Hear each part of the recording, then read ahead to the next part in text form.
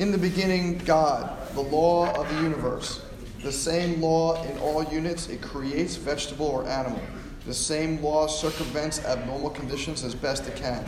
The same law personifies itself in quadrupeds and bipeds of the vertebrata, species, and families. If all the channels of communication are open, free and clear of impediments, obstructions, hurdles, or interferences in its path. In the beginning, God, man being one creation, medicine, per se, is supposed to be scientifically do from outside what God can't do from the inside of man. Educated medical men and scientific medicine with test tubes, microscopes, and laboratories with endless compounds deny the cult tenets of abilities of the supreme internal function.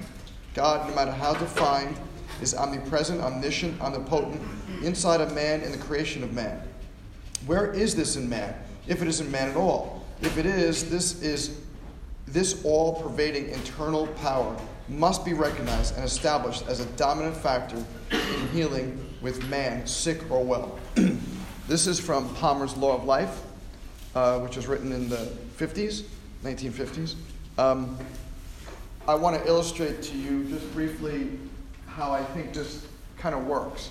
And I'm going to take you back to a time when some of you probably weren't even born, 1983. And I'll say some of you, right? There's a few of us that were born. Most of us, and most of you in the room were not born in 83. And in 1983, this is before I even heard of the word chiropractic. I was going to be a medical doctor. That was my goal. I was a junior in SUNY Albany in New York. And one of the things that I had always had as this sort of fear was I had this fear of people with developmental disabilities.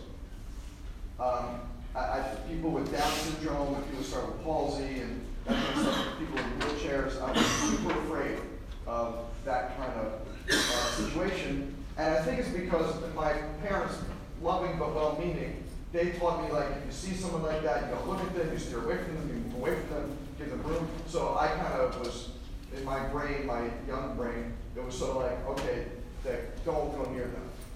So as I was getting ready to, like, take MCATs, I was thinking about taking MCATs and starting to think about medical schools and stuff before I even heard the word chiropractic. I said, I better, like, prepare myself.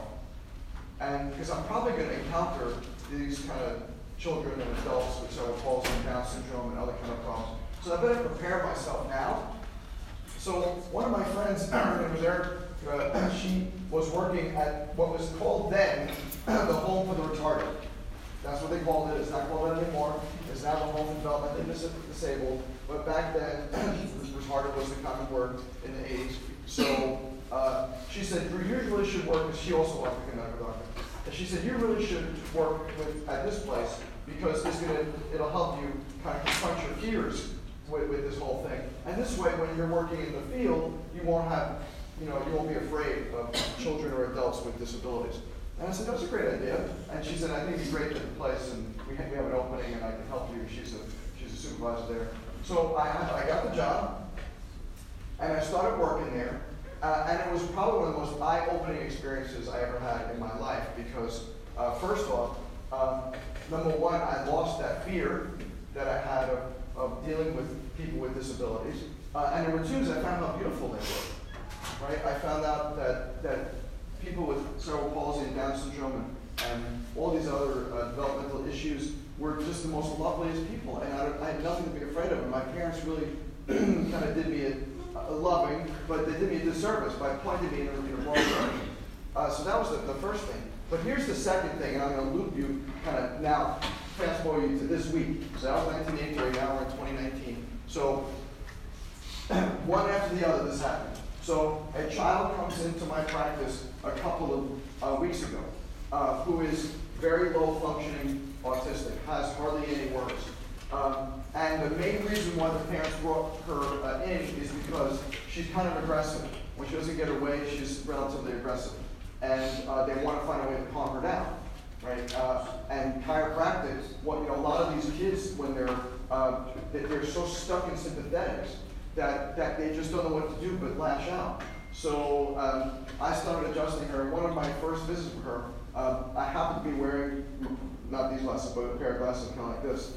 And she'd already kind of like, you can see sort of agitated or whatever from the first exam. So one of the first adjustments, has this tendency of like being a very quick slapper. And her parents have warned me about this. And I know she didn't mean it because this is just where her brain sits, but I was adjusting her cervicals, and she just went whoosh like this. And luckily, I've done enough of this after 30 years that I'm pretty experienced to move, right? So I moved back, and she just caught my glasses, and my glasses went flying off my head, and the lenses split out of the glasses and stuff. So luckily, nothing worse happened. I'm glad I have these hockey instincts. Hockey instincts. Yeah. But it was very eye-opening, right? And it was totally eye-opening, and almost brought a tear to my eye because I said, parents like, oh my God, I'm so sorry. I said, don't worry about it, it's totally fine. But what it reminded me was, like, back in 1983, I had the same experiences. Right. In 1983, when I was dealing with these children and adults with development, I had the same experiences where they would kick and they would spit and they would hit and they would yell and do all these kind of crazy things. And I got used to it then. Right? So now, 30 some odd years later, when something like this happens, I'm like, it's just part of the game. Right? I understand this. But here's the thing, and to talk about what BJ mentioned back in the 1950s, and this is the first chapter here. How did, God planned me for this? Do you understand that? Right? In 1983, I was being planned for this. Right? But I didn't know that. I didn't realize in 1983 that in 2019, I'm going to have some kid break my glasses, and I'm going to be totally okay with it, not freak out, because in 30 some odd years before that, I had practice with these kids. Right? So I want you to think about this. And then the next patient is a young girl with cerebral palsy in a wheelchair, right? And years ago, I've been so afraid of that, back in the 80s before I started working here. And now, she's a new patient, and now I'm like, I know how to reach these children with disabilities, and I'm rubbing her feet because a lot of kids like this, they love them. And she's calming down. You can see she's also angry like this. And I'm rubbing her feet, and she's calming down. How did God, or innate, or whatever you want to call it, know in 1983 that I was going to be someone who's going to mostly work with kids with special needs? How was that? That boggles my mind. Right? How was I prepared for this? And what's super cool is the whole point of what we do, if you're talking about full circle, the whole point of what we do is, back then I learned in the 80s at this home that I was working at, is I learned how to calm these kids down. Right? I learned that you can't talk to them the way you and I talk like this. You have to talk much slower and quieter. Right? You have to kind of talk to them in this sort of manner, because this is how you can calm and reach them. Right? And I knew, even back then, before I knew what sympathetic dominance was and how I need to work on their parasympathetics, I knew that we had to calm these kids down. And now, this little girl who several weeks ago would come and slap my head, and break my glasses, or spit at me, or try to kick me, or try to bite me. Now she comes in and she sits down on, this is how she likes to adjust it. She goes onto a chair like this in my office and puts her head down like this, and she lets me reach her spine. And do you know how important that is? That's a vulnerable position. Right? For someone to be okay to present, anybody, I want you to think about this. When someone lies face down on the table, do you know how vulnerable that is? If you're out in the wild, right, you never put your back to someone. Right? Animals do not put their back to someone because that's the vulnerable part. A lion is going to jump on an antelope on its back.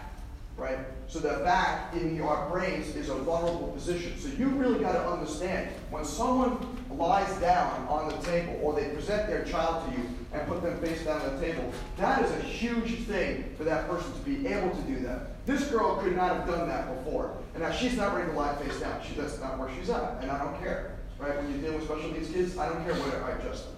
Right? But she lies like this, and she just rocks in the chair like this, and now I have her whole back and neck and cranium that I could work on without a problem. Because what happened is, now that the crazy safety pin thing, right? It's like, I wish we had two of them, right? Because the one's like this and it's open, right? And what do? Right? We close the pin, right? And And so when I see that young girl and she sits there on the chair like that and she allows me to adjust her, I know we're closing the safety pin with her. Right? That doesn't mean that she's going to, return to 100% normal function. No, that's not my goal. When a child with disabilities comes in, I have no idea what's going to happen. But I do know one thing, and I'm going to close the safety pin and allow that body to work better. Whatever that means. Right? So if the parents say, is she going to talk? I don't know. Right? Is this girl who's in the witch, she going to walk? That was a father asking that. I don't know. That's not my goal. As, when you write your goals and stuff, my goal isn't, have a child that's not talking to talker. I have no idea what's going to happen. My goal is improve their nerve system. That's my goal. Improve their nerve system, make the nerve system function better, get them calmer, right? Improve eye contact, improve socialization. That's a much more reasonable goal than to have. Now, is this girl talking? Yes, she is. Is this young girl? Who knows? Who knows what's possible, right? Neuroplasticity, right?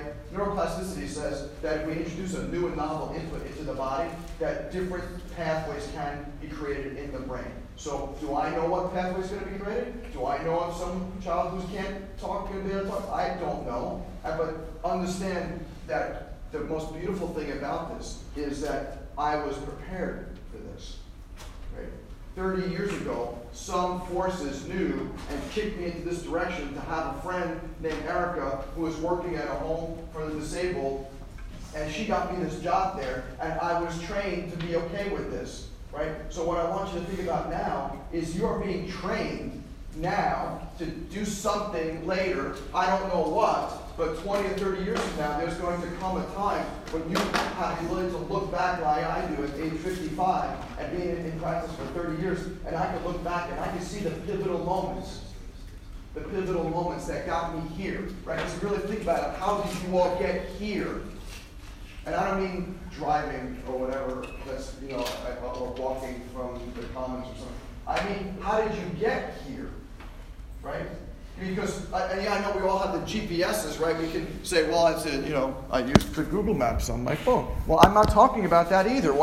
There's two kinds of GPSs, right? There's the GPS that you use on the phone, you have an app on your car or something. That's one GPS. But the GPS I'm talking about is the internal GPS, the innate directed GPS that your body is we call it future pull. Wayne Dyer named future pull. That there's something that's pulling you, right? And I didn't know I was going to work for, like how children who had disabilities in 1983. I had no idea that was going to be my primary focus in my chiropractic practice. I thought I was going to be a medical doctor. I figured I'd just do this just so I could get over fear. So all the stuff that you're going through right now, I want you to think about it. There's a bigger reason that you're going through whatever you're going through than just to pass a test or pass OSCEs or boards or X-ray or whatever.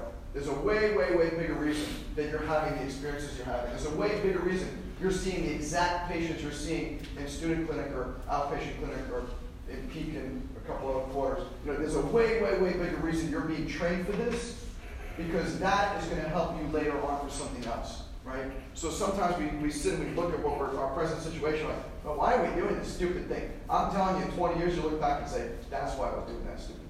That's why I was put in that class. That's why I had to do this. That's why I had to do that. It's all going to make sense, right? But you have to allow that future pull to pull you through and realize that there's sort of there's a reason, a way bigger reason than we can ever imagine.